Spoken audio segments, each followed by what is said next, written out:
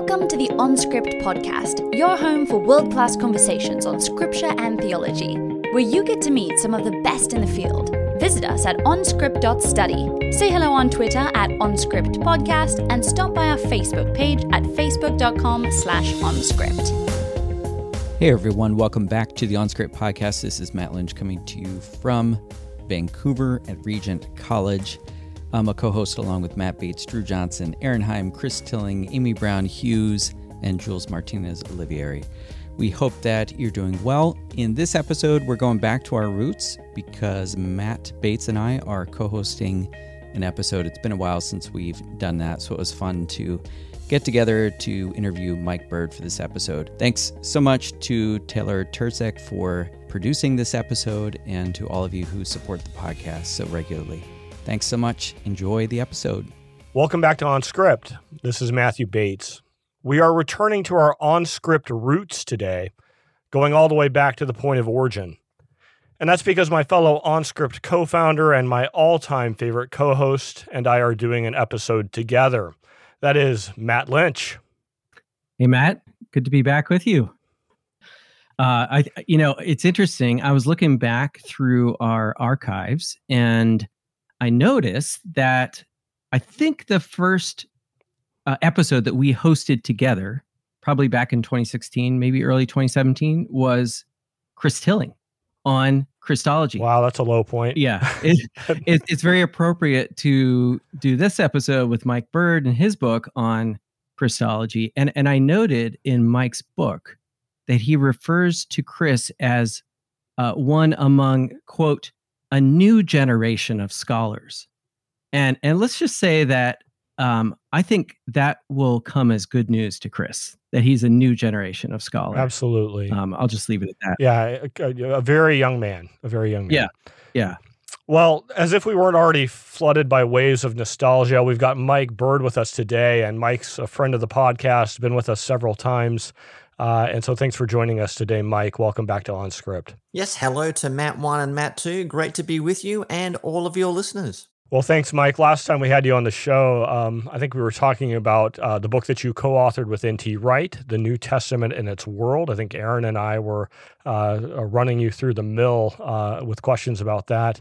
And then before that, it was your Jesus, the Eternal Son, in which you give a fairly robust beatdown to the idea that earliest Christology was adoptionist. I appreciated the beatdown, not that it was aimed at me, but maybe some other folks.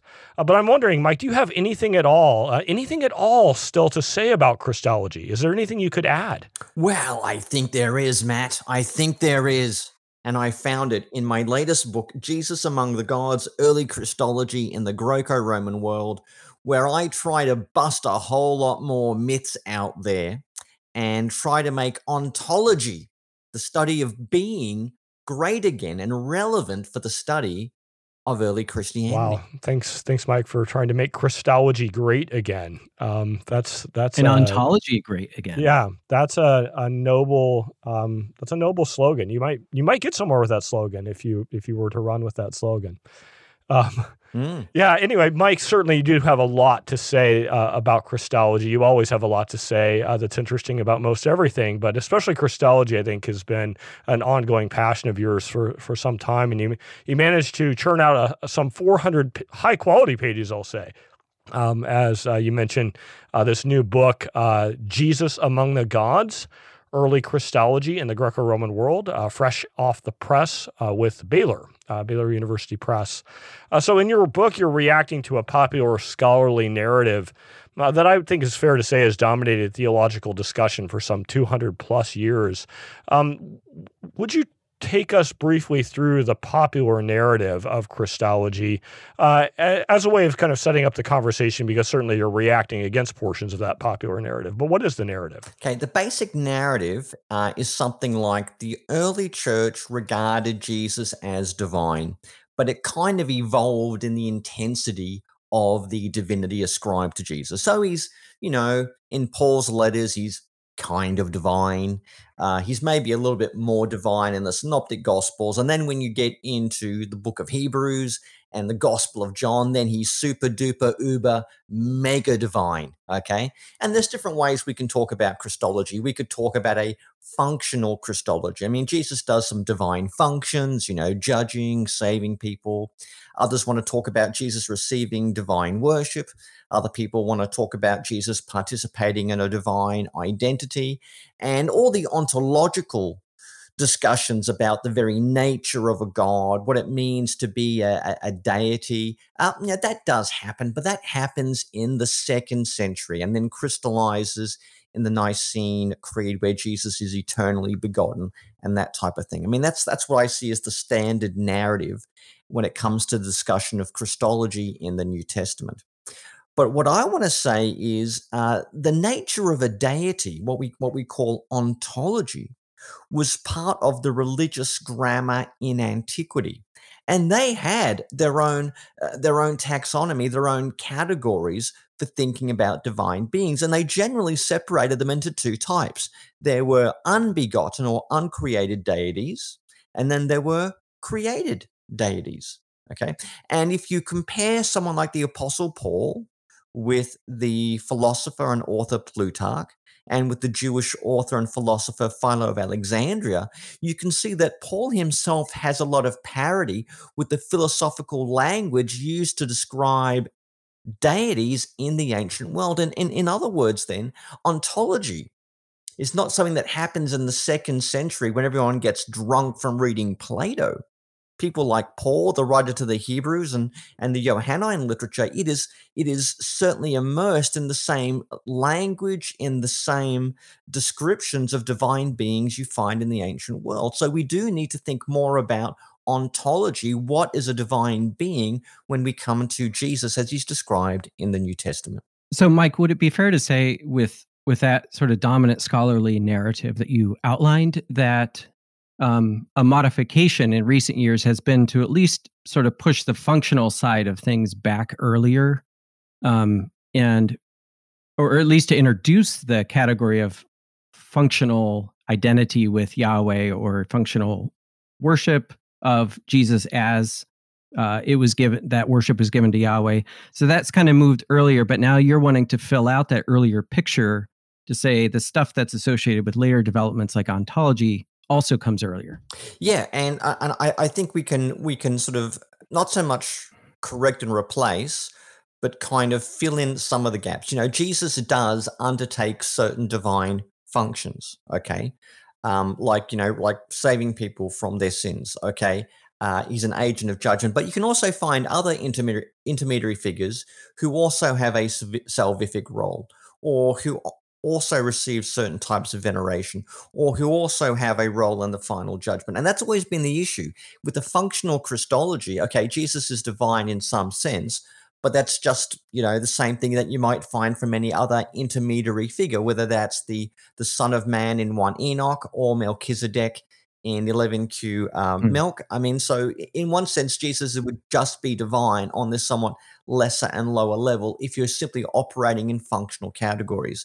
I want to go beyond those functional categories and say, does Jesus share in the divine stuff, or the sort of essence or being that separated the Most High God from all the lesser beings? So I think there is a functional Christology in there in the New Testament, in early Christianity from the earliest days of the primitive church. But the real standout is how this language of absolute deity is being attributed to Jesus fairly early on. So we'll come back to the ontology stuff. One thing I also wanted to ask about was the role that monotheism plays in your studies. So you have a section where you discuss monotheism. What's at stake in discussions about early Jewish monotheism as it pertains to Christology? Yeah, well, a number of people are arguing that ancient Jewish monotheism was not particularly strict, that, being divine was kind of a spectrum. Angels are in a certain sense divine. when, Enoch ascends to heaven. He becomes divine in a certain sense. And when we talk about Jesus as being divine, he's simply somewhere in the spectrum. And we know there's references to Yahweh being, God of gods. I mean, well, how do you have monotheism if Yahweh is God over a pantheon of many gods? That would suggest that the ancient Hebrews, and even those in the Second Temple period, were really polytheists that just believed one most high God reigning over these other lesser gods. So some people have tried to deconstruct or dismiss the entire concept of monotheism. Mm-hmm. Okay. Now, everything they're saying there is true. I mean, in the Psalms, Yahweh is God of gods. There are these other divine beings. There is something of a spectrum. The problem is divinity in the ancient world was relative to the point where it became absolute. And there was one being who was so supreme, so unrivaled, who had no one in his own league, to the point that people began to speak of this deity as if he was the only one in his own class. And that, I think, is the origins of where we get our own language of monotheism. It doesn't mean that Yahweh is the only divine being, but he is species unique. He is in his own league, as it were. But scholars tend to exploit that kind of ambiguity of there being many gods and many lords, that kind of thing, to say, oh, well, monotheism, of course, we know that's a load of nonsense developed in the 17th century. I think, and I know you're sympathetic on this, Matt, I think monotheism has a lot more utility and a lot more value as a term and describing ancient Hebrew religion. Well, thanks, Mike. That's helpful. And I'm still, kind of lagging behind as I'm still thinking about people in the 2nd century being drunk on Plato. I mean, do you think that actually might explain what's going on in the Valentinian Gnostic, myths? Were they actually drunk, just maybe on Plato? Well, I have read a lot of Christian literature, Orthodox and heterodox, and I do wonder if people were enjoying a few libations as they composed their various treatises. The end of the Gospel of Thomas has got to be up there for one, but that's another story. That's another story for another day. Yeah, look, everyone is interacting with the philosophical tradition around them, but that happens in different ways and different degrees. I mean, the author of Hebrews is clearly operating in a Platonic framework, and he certainly knows, he or she knows Greco-Roman rhetoric, but 25% of the book is also drawn from the Septuagint, from the Greek translation of the Old Testament. So that goes to show what's really driving that. So, yeah, I mean, everyone's operating with a certain philosophical currency, but it varies in degree, not kind. So, I mean, Mike, you'd want to say they're tipsy on Plato, but drunk on the Old Testament, right? Yeah, maybe for Hebrews that would be the case. That would be the case. I mean, and this is part of the big debate. Are the main influences on early Christology, are they Jewish or are they Greco-Roman /pagan? This has been one of the big debates we have. And in some ways, it's a false dichotomy because, the Jewish world itself was certainly situated within the wider Hellenistic Mediterranean culture. As we all know, Alexander the Great and his army had come through in the 4th century, and the whole Eastern Mediterranean in varying degrees was Hellenized. And then you got the further overlay of Roman culture as well. And that had a big influence. And you can see that influence being funneled into Jewish language, ideas, and religion in various ways. So you have something we call Hellenistic Judaism, which is Judaism, based on the Jewish scriptures, the Jewish way of life, very Torah-centered, very, very pious in its own way, but it's not immune from wider philosophical currents in antiquity. And yet people want us to choose, well, are the main sources Jewish or the main sources Greco-Roman? In my own mind, I think we have elements of both there. That said, I do think simply going on the number of citations and allusions and the raw intertextuality of the New Testament, that the Old Testament is overwhelmingly the major influence on how people have thought about Jesus and verbalized their experience of Jesus. Well, I'm going to take us into the heart of the matter here with your book, which is ontology. So we might want to ask, as part of that, what you mean by ontology, just to clarify that maybe briefly for us. But beyond that, whenever someone claims something like the New Testament teaches that Jesus is God, we have to be very careful thinking about what the word God means, right? And I wonder if you could maybe catalog some of the faulty assumptions you see brought to the table, especially from modern contemporary readers, as they retroject ideas back into the first century. Where do they make ontological mistakes in thinking about the category God? And so maybe clarify ontology. What do you mean by that briefly? And then where are the common mistakes with regard to contemporary readers misapplying ideas about God? Yeah. Okay. When I talk about ontology, I mean the study of being and looking at the question of what, what is a God? What is it that makes someone a god? That kind of thing. That's what I'm looking at. That's the study of ontology is the what is something. So what does it mean to be divine? When it comes to mistakes that are made, scholars seem to be very, very urgent or worried that they're not reading the categories of the later church into the New Testament. Okay, so people are very allergic to anachronism, assuming that when the 4th century church fathers and church mothers, when they spoke about Jesus in their creeds, in their exegeses and their theological treatises, scholars want to make sure that kind of understanding is not being anachronistically read back into the New Testament, which is a legitimate concern. But to that end, I think they've gone too far, and they've bought into the idea that that there is no ontology in New Testament Christology because they're so anxious about avoiding anachronism. Now, that becomes problematic because there was ontology discussed in ancient religion. And I remember reading through Philo when he's talking about Gaius, Caligula. Philo says, claims he's got he has the form of divinity. And Philo says, no, he doesn't, because he doesn't have the ousia of divinity. Now, Matt, you know some pretty good Greek. I'm talking to Matt Bates here, not the Hebrew Matt. I know Matt Bates, you know some pretty good Greek. What does ousia mean in Greek? It means being or essence, like, to connect it to the word is, right? Yeah, so. I know. And so in terms of talking about why Caligula is not a deity, Philo jumps to ontological language. He might prance around dressing up as Mars or whoever he likes, but he doesn't have the stuff of divinity in him.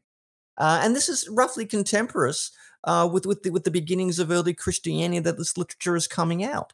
And yet no one seems to notice this, or using the main taxonomy for talking about divinity in the ancient world, which is, are you a unbegotten God or a begotten God? And all I'm trying to do, as a good comparative historian, is put the New Testament, particularly like Paul and the Gospel of John, in dialogue with people like Plutarch and Philo and others who are using this language. So that's why I think we need this correction, and we need to come back to ontology. That doesn't mean we understand ontology in the same way they do in the 4th century, where I think it is a little bit more frayed, it is a little bit more developed, it's got its own technical nuances and connotations, but there is ontology there in the 1st century, and I think definitely in the New Testament. Mike, I think we should highlight those two categories of God that you just mentioned, because I want to make sure people don't miss that. Could you just unpack those two categories of deity?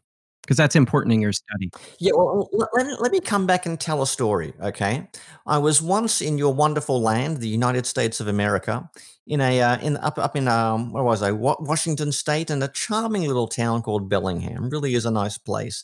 And I stumbled into a little bookshop, and I came across a copy of a volume by Plutarch. I think it was his Moralia, and I'm reading through it. And he refers to two different types of worship of Apollo. One where he's an unbegotten deity, and another one where he's a begotten deity. And I looked at this and said, look, I'm familiar with this language, But I'd always assumed this is something that belonged to the much later church. It was a somewhat Christianized way, a technical way of talking about Jesus as divine and in differentiation to the Father. And that was kind of the rabbit hole I fell through when I realized in the ancient world, these were among the main ways they talked about divine beings. So you have an unbegotten deity, which you might call an absolute, eternal, impassible divine being. And then you have people who you might say are promoted to divine honors, like someone like an emperor who ascends to heaven and is deified, or many of the heroes of antiquity. I mean, in biblical usage, we could talk about Enoch and Elijah being assumed into heaven.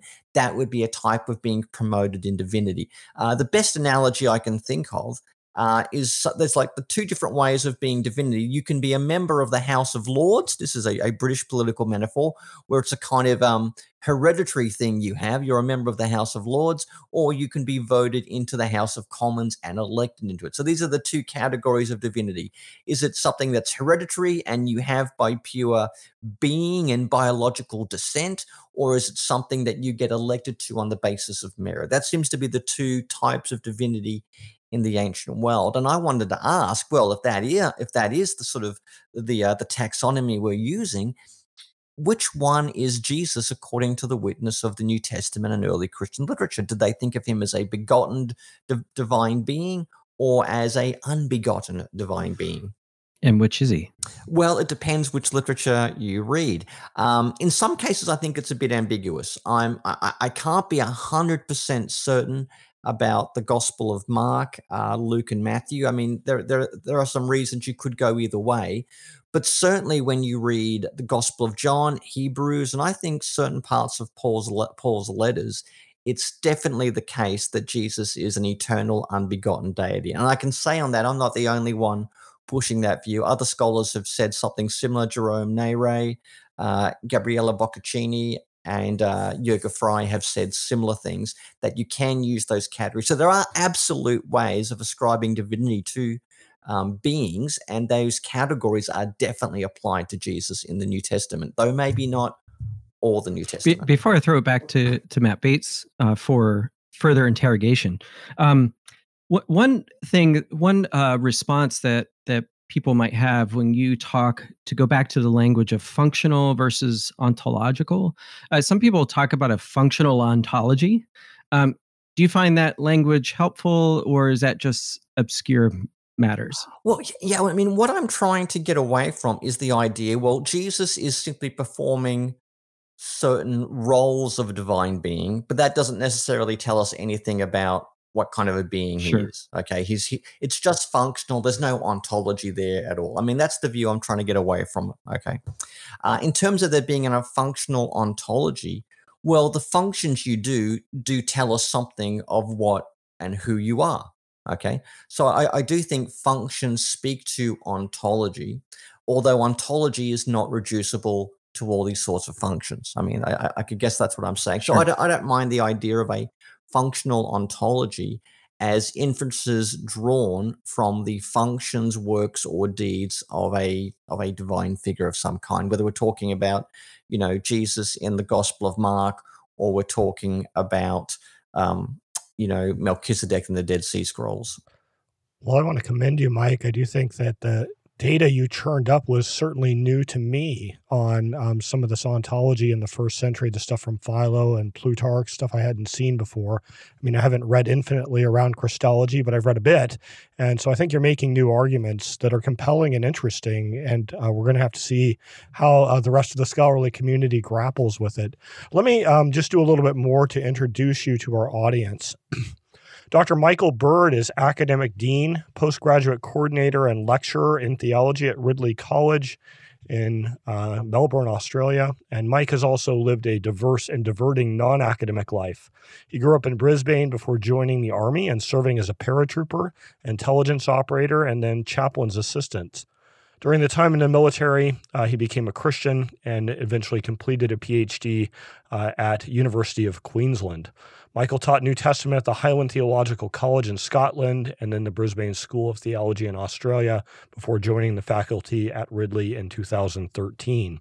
He runs a very popular blog, Evangelion, has penned countless articles and books. He has even dared to write a novel, and perhaps even more shockingly, since he's a biblical scholar, he's written a systematic theology of sorts under the title Evangelical Theology.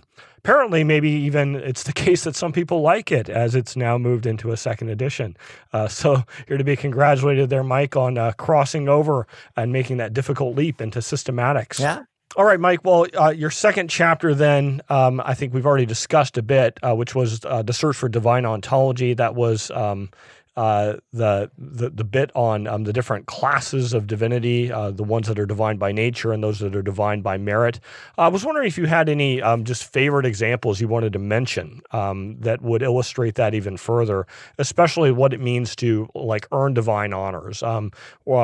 Maybe it's easier to understand the idea of being like by nature a god because you're an uncreated being. But what about earning divinity? What does that look like? Yeah, I mean that normally happens when a person, a god, it can be just an ordinary person, or even a demigod like Hercules / Heracles has lived such a life that they then kind of get upgraded in their divinity. So someone like Heracles, he's a sort of semi-divine figure. Zeus is his dad. He does his various labors, and then at the end of his life, I think it's Livy who says this. He then kind of goes on a pyre, and then as the fire it's lit, he gets kind of wafted up into heaven, and he gets promoted within his divinity. But then you got something like the Roman emperors, and if the various emperors, I mean certainly going back to Julius Caesar, if they had done well and been good rulers, then their successor would then have them deified. I mean, in the Roman world, this was called consecratio, where you would be consecrated as a divine being, and you would become a divine entity. And it was normally be associated with some sort of sign like a comet in the sky, or someone would notice a new constellation in the stars, and that's where you would become, in a sense, a god, and you could even have your own temples, your own priesthoods, and annual sacrifices of the like. And that's the example of someone being promoted into divine nature, or entering the divine pantheon at some level. And Mike, I think in one of your chapters, you outlined the Christological approaches of different scholars. I think our listeners will be familiar with people like James Dunn and Larry Hurtado and N.T. Wright, and even lesser lights like Matt Bates. And I was just wondering if you could outline the ways that your work has benefited from what they've done, but also like what's your kind of main pushback against these different approaches that you outline in that chapter. And Chris Tilling's in there too, OnScript co-host. Yeah, I mean, these are all great scholars. Matt Bates included. They're cited frequently in this volume, and for good reason. You can only do scholarship in interaction with others and building on the work of others.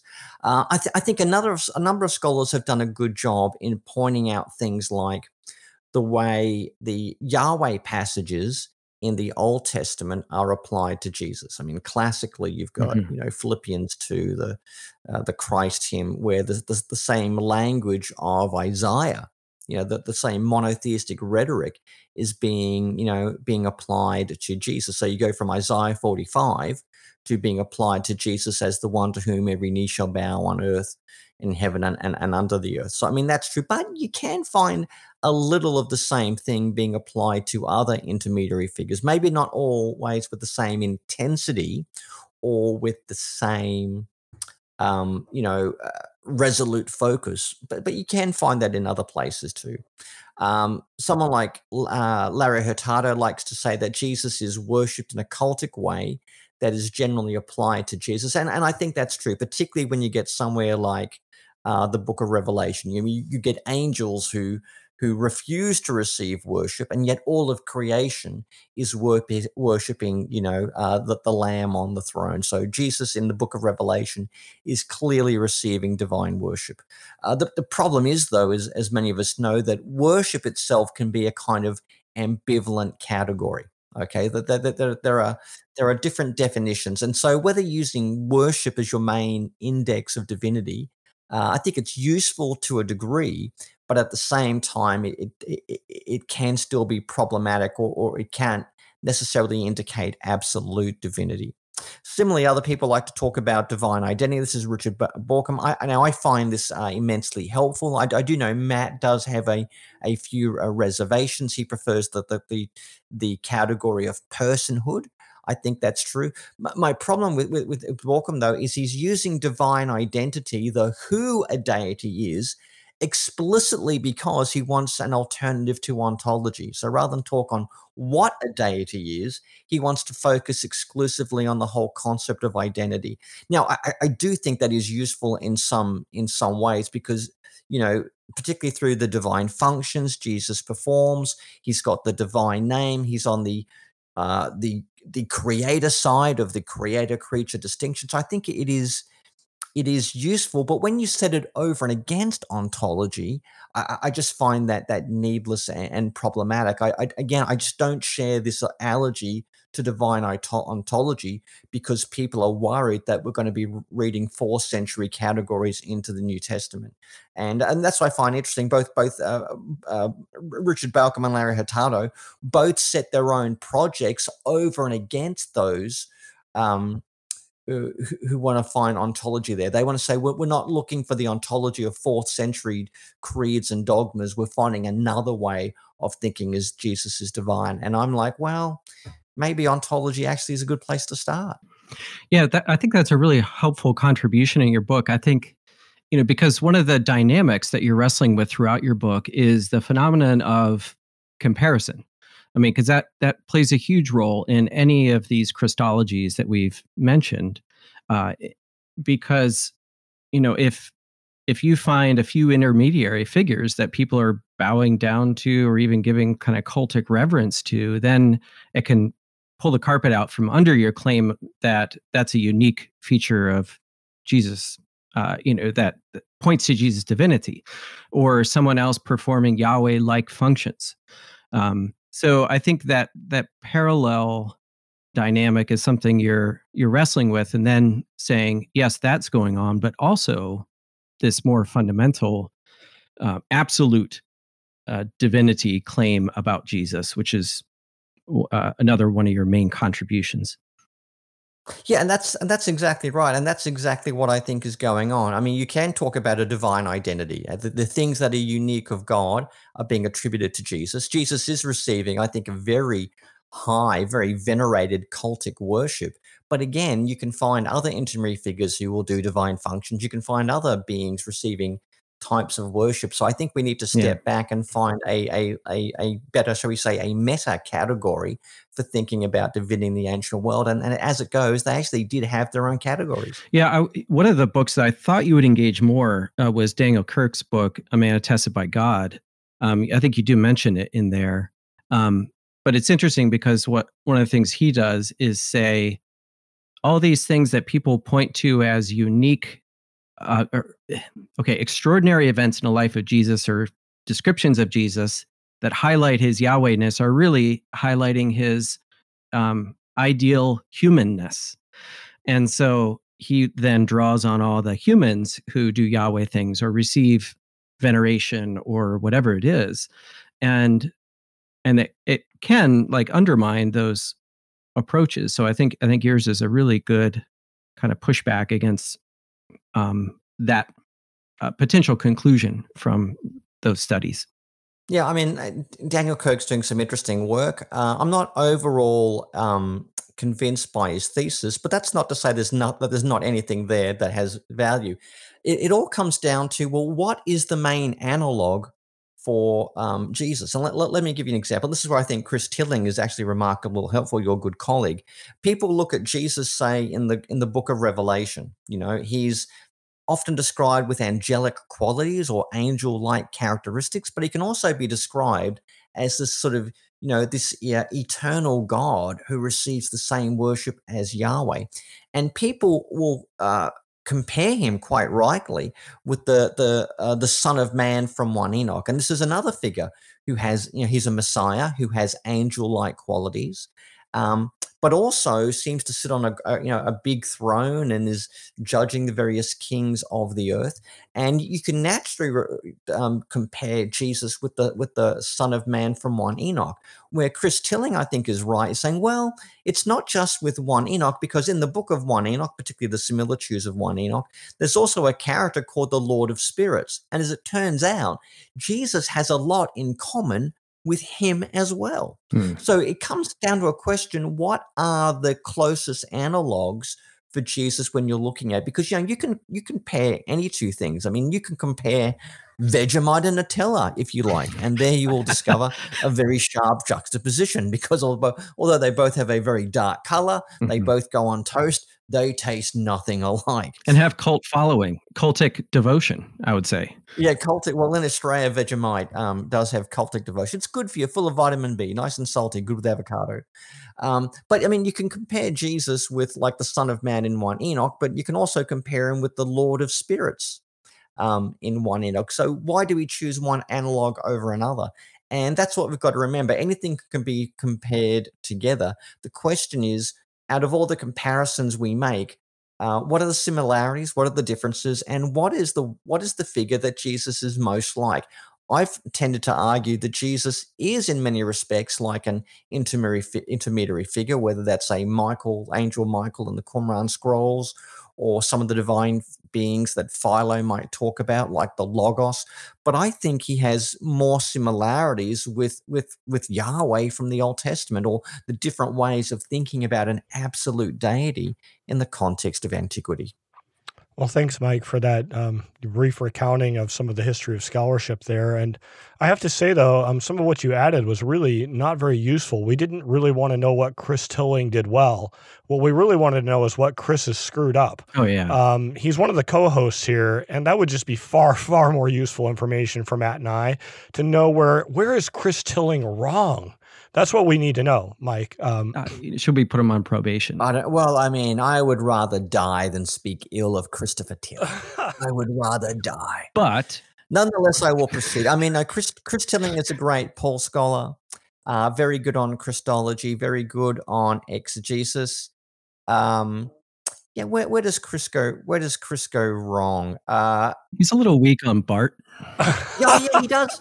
He does have a bit of a weird Karl Barth thing, and he just drones on and on and on about Barth, on. He does have a little bit of a Karl Barth thing going on that. Well, I mean, Chris is good at two things, I think. One, he's good at the exegesis of Christological texts in Paul's letters, and I've always thought he would make a great mince pie salesman for Tesco's. I could really see a brand of mince pies endorsed by Chris Tilling. And I mean, I know I, for one, would buy them. I don't mind a nice little mince pie. Mm-hmm. I would definitely buy a packet of mince pies endorsed by Chris Tilling. Oh, that's beautiful. Well, it's time for a speed round, Mike. Are you ready for some quick questions? You just have a short answer or replies to these. You don't really get to defend yourself. You just reply. So you ready for your first one? I'm practicing ready. All right. So first one. Do you, Mike, have any pet peeves? Yes, I do. People who drink coffee. What's the most significant book in biblical studies prior to the last 50 years, but, a modernish book? A modernish book? So we're talking pre-1970s-ish. Pre-1970s. You got to go way back. Oh, boy, that's a hard one. I think any of J.B. Lightfoot's old commentaries. I think they're all still pretty good. You can still read them today, and they're still full of great insights. I mean, this is a guy who knew the Greek language inside out, and he knew his classic sources. So anything by J.B. Lightfoot, I think, is still worth reading today. Yeah, Lightfoot was a genius. All right, you got to give us a book or author that's outside of Bible or theology that you think's reading. Could be fiction, could be historical, something outside our area that you think's worthwhile. William Dalrymple's The Return of a King, about the British invasion of Afghanistan in the 19th century. Amazing book, because you can see all the mistakes that the British made, and then how the Americans made the same mistakes in the more recent entree into Afghanistan. Knock, knock. Who's there? Amos. Amos who? A mosquito bit me. Knock, knock. Who's there? Andy. Andy who? Andy bit me again. Okay, one more. Knock, knock. Who's there? Yetta. Yetta who? Yet another mosquito. You need to get some mosquito repellent. All right, Mike. What's a trend in society that scares you? Neck tattoos and face piercings. All right, to take things a different direction. Knock, knock. Who's there? Control freak. Okay, now you say control freak who? Control freak who? All right, Mike. I know you love musicals. Have you seen Oklahoma before? I haven't seen it, but I have heard of it. Oh no! Well, my question's ruined. I was going to ask whether you would rather be Curly or Judd if you got to star in it. Definitely Curly. Oh, Curly. Judd gets to sing that wonderful song about his own death. But and anyway. he also gets to. All right. And to sing.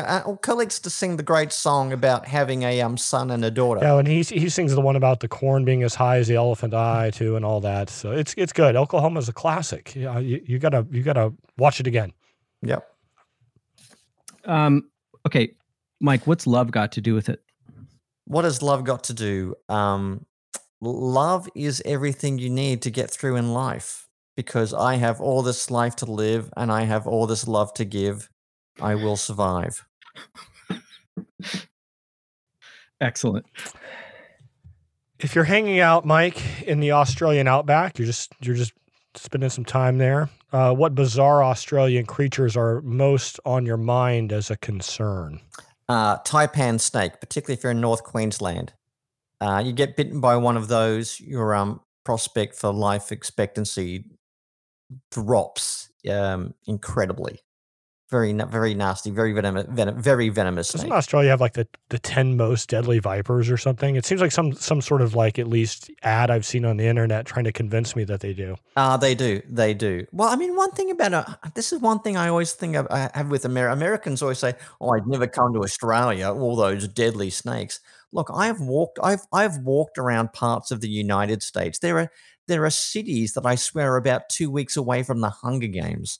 You know, I'll take my chances with the snakes and crocodile rather being shot to death in a school or a shopping district.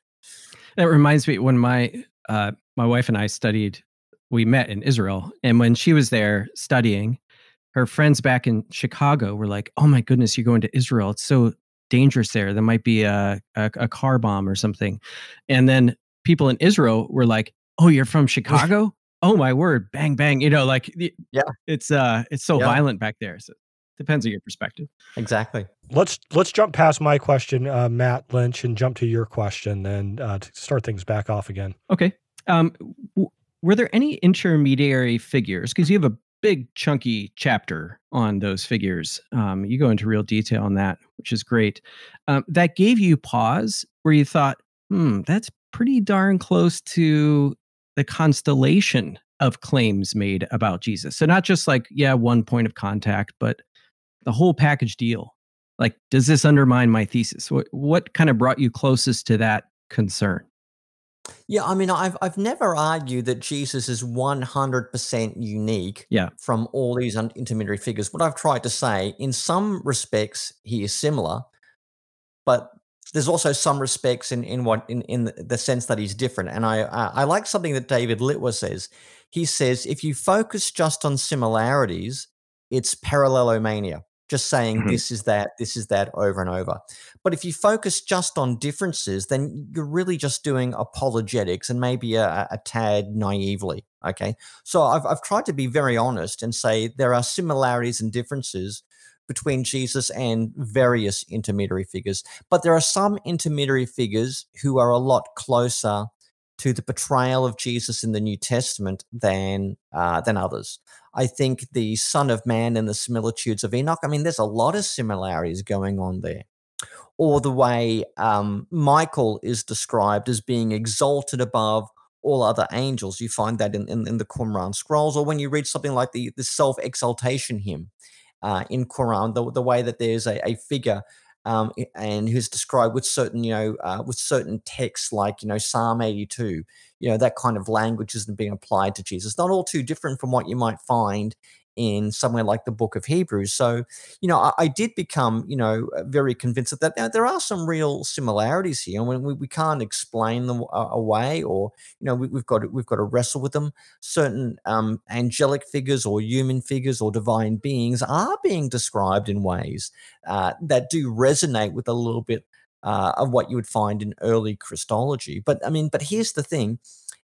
Everywhere where I found big similarities, I also found big differences, and there was no there was no figure I found where you could say, "Aha, Jesus's divinity has obviously been modeled on Heracles, or the deification of an emperor, or Michael at Qumran, or the Son of Man in one." There's no smoking gun that explains this is where they got the idea for Jesus's divinity from. And while there are some more conspiratorial accounts of Christological origins that do want to find this smoking gun that explains how Jesus is divine because someone was reading some peculiar text and married that to their devotion of Jesus, I don't think there is any decisive figure that the Christians have just plagiarized and made Jesus divine in the same way. It's not a precise parallel, but reading your book made me think, as an Old Testament scholar, about some of the discussions about Yahweh's uniqueness in the ancient Near East. Like, for instance, or even within the Bible itself. So you have Elohim, the term for God, applied to quite a range of figures. And that is grounds for confusion sometimes, because deceased Samuel can be called an Elohim, and an angelic type figure can be called an Elohim, and Yahweh can be called an Elohim, and the so-called deities of the nations can be called Elohim. So you get that spectrum, but you also get the same concern to promote or anxiety about parallels with Yahweh in the ancient world. So is Yahweh similar to Marduk and Baal and all these different figures? And I think, depending on where people have come to that question, a lot of people come with a real allergic reaction to any idea that Yahweh is unique, or just a super defensiveness about protecting that at all costs.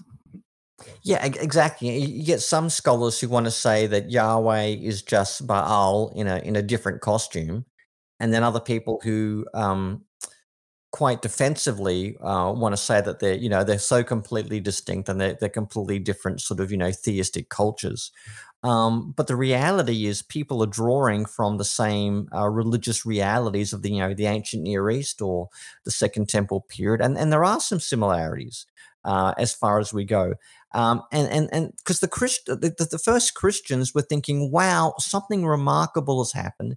Jesus has died. He's been raised from the dead. He's exalted. What is the language we use to describe what we've seen, heard, and experienced? I mean, and they just drew on their common repertoire of ideas that was around them, the words, the languages, the images, the stories about them. Now, frequently, I think their main default setting for explaining how Jesus is divine is to go to the Old Testament, particularly somewhere like Psalm 110 or Psalm 2, or looking at somewhere like Daniel 7. They're just drawing on the language they know for a way of describing how Jesus is divine and how his divinity and his functions, being, and purposes relate to the same thing of the God they also called Father. I think it's fair to say, as we kind of look at the landscape of comparative work, that one intermediary figure or set of figures above all else have been fronted by recent scholarship, and that would be the imperial cult and, the idea of the deified emperor. You have quite a bit of material on this in the book. I'd like you to maybe walk through what are some of the most important points of continuity there, where we say, like, yeah, Jesus is quite a bit like a deified emperor, and other places where you would say not so much, just partly because that has been such an important category in recent conversation. Yeah, I mean, the imperial cults were diverse ways that divinity was attributed to Roman emperors, and they were then venerated, honored, worshipped in ways congruent with a god. So one of the greatest honors a king, an emperor, living or deceased, could receive would be to receive worship equal to the gods. I mean, and that's a phrase that you find, equal to the gods. So Augustus, the Roman emperor, did great things for the people of the Eastern Mediterranean. He saved them from civil wars, saved them from famine, protected them from the dreaded Parthians in the east. And for his great benefactions and mercy, he was awarded honors equal to the Olympian gods. Now, here's the question. When Paul says Jesus is equal to God, is he thinking in those same terms? Is he thinking equal to the god in the same way that Augustus was heralded as equal to the gods? Now, you can see how someone hearing that may well have that idea coming to their minds. Equal with God might mean something along the lines of the imperial cults. But at the same time, I think there is also a big difference, because if Jesus was going to be venerated in that same way that Augustus was, as being declared equal to the god, then you would expect that at the end of the Christ hymn, not at the very beginning. So here's a good example of a phrase that I think does resonate with the Greco-Roman imperial cults. But if you look at it a bit closer, there's also a very big distinction, because if Jesus was heralded as, at the name of Jesus, every knee shall bow and confess him as equal to the gods, that would be a closer analog with the imperial cult. As it goes, I still think there's a little bit of a distinction. So that's a good example of how a little bit similar, but a lot different. Probably the biggest similarity between Jesus and ruler cults in general, not just in the Roman imperial cult, but ruler cults in the ancient Near East, is the main text used for describing Jesus as divine is Psalm 110, verse 1. The Lord said to my Lord, sit at my right hand until I make your enemies your footstool. Okay, this was the John 3:16 of early Christology. This was the main way of talking about Jesus as a divine being. And that language, though, of being co-enthroned with a deity was very common in Egyptian imagery. It's in Hellenistic literature. You can find it in the Roman world. You can find coins of a Roman emperor, I think like maybe Claudius being co-enthroned with someone like Jupiter, the deity. So the fact that Christians were using Psalm 110 goes to show that they were using effectively ruler cult imagery for their main way of talking about Jesus as divine. So whereas some scholars like Larry Hurtado want to say, look, by the time you get to the book of Revelation, maybe sure there's a little bit of influence from, the imperial cult and the way they describe Jesus. But I would say no, wherever you get Jesus described in terms of Psalm 110, you've got ruler cult language being used, because Jesus is being described as a sunthronos, a throne sharer. And I don't know if you know him, but Clint Burnett, wonderful guy. He's done a great book of being a throne sharer and a temple sharer in antiquity, and the relevance that has for the study of Jesus in the New Testament. Sure. Yeah, and thanks, Mike. I think that's really helpful. It makes me think of the Morphe Theou language too, Yeah. In the Philippians hymn, and then the form of God language, that does suggest an ontology. And then at the end of the hymn, of course, the citation from Isaiah is at 45, which is clearly a Yahweh citation in the Old Testament. Yeah. But And it literally uses an ontological word like, the being, hupakon, literally being in the form of God. Yeah. I mean, it's pretty strong ontological language. I mean, and this was in big flashing lights saying, get your ontology here. I don't know a clearer way to put it. Or, in the opening of Hebrews, though he was, being the very radiance of God. So, I'm not making this stuff up. It's literally there in the text. In your final chapter, Mike, you seek to describe what actually does set Jesus apart from the various Greco-Roman and Jewish gods. you offer 6 features that set him apart. And those 6 features include Jesus being crucified, being the creator and eternal, resembling Yahweh, being the giver of the Spirit, the intensity of affection for Christ, and the early Trinitarian dimensions. And so my question for you then is, why is it especially important, as it seems important to you, that Jesus is both creator and eternal, beginning in our earliest Christian sources? Yeah, I think in some of our earlier sources, we do find Jesus being described as belonging to the creator side of the creator-creature distinction. And I mean, look, there are various demiurges in antiquity, figures through whom a most high God would create through. I mean, you find that in Platonic literature as well. But the New Testament definitely emphasizes that Jesus is a pre-existing figure and God creates through him. And Jesus is that figure of both creation and redemption on behalf of the Most High God. Now, you can go a few different ways with this.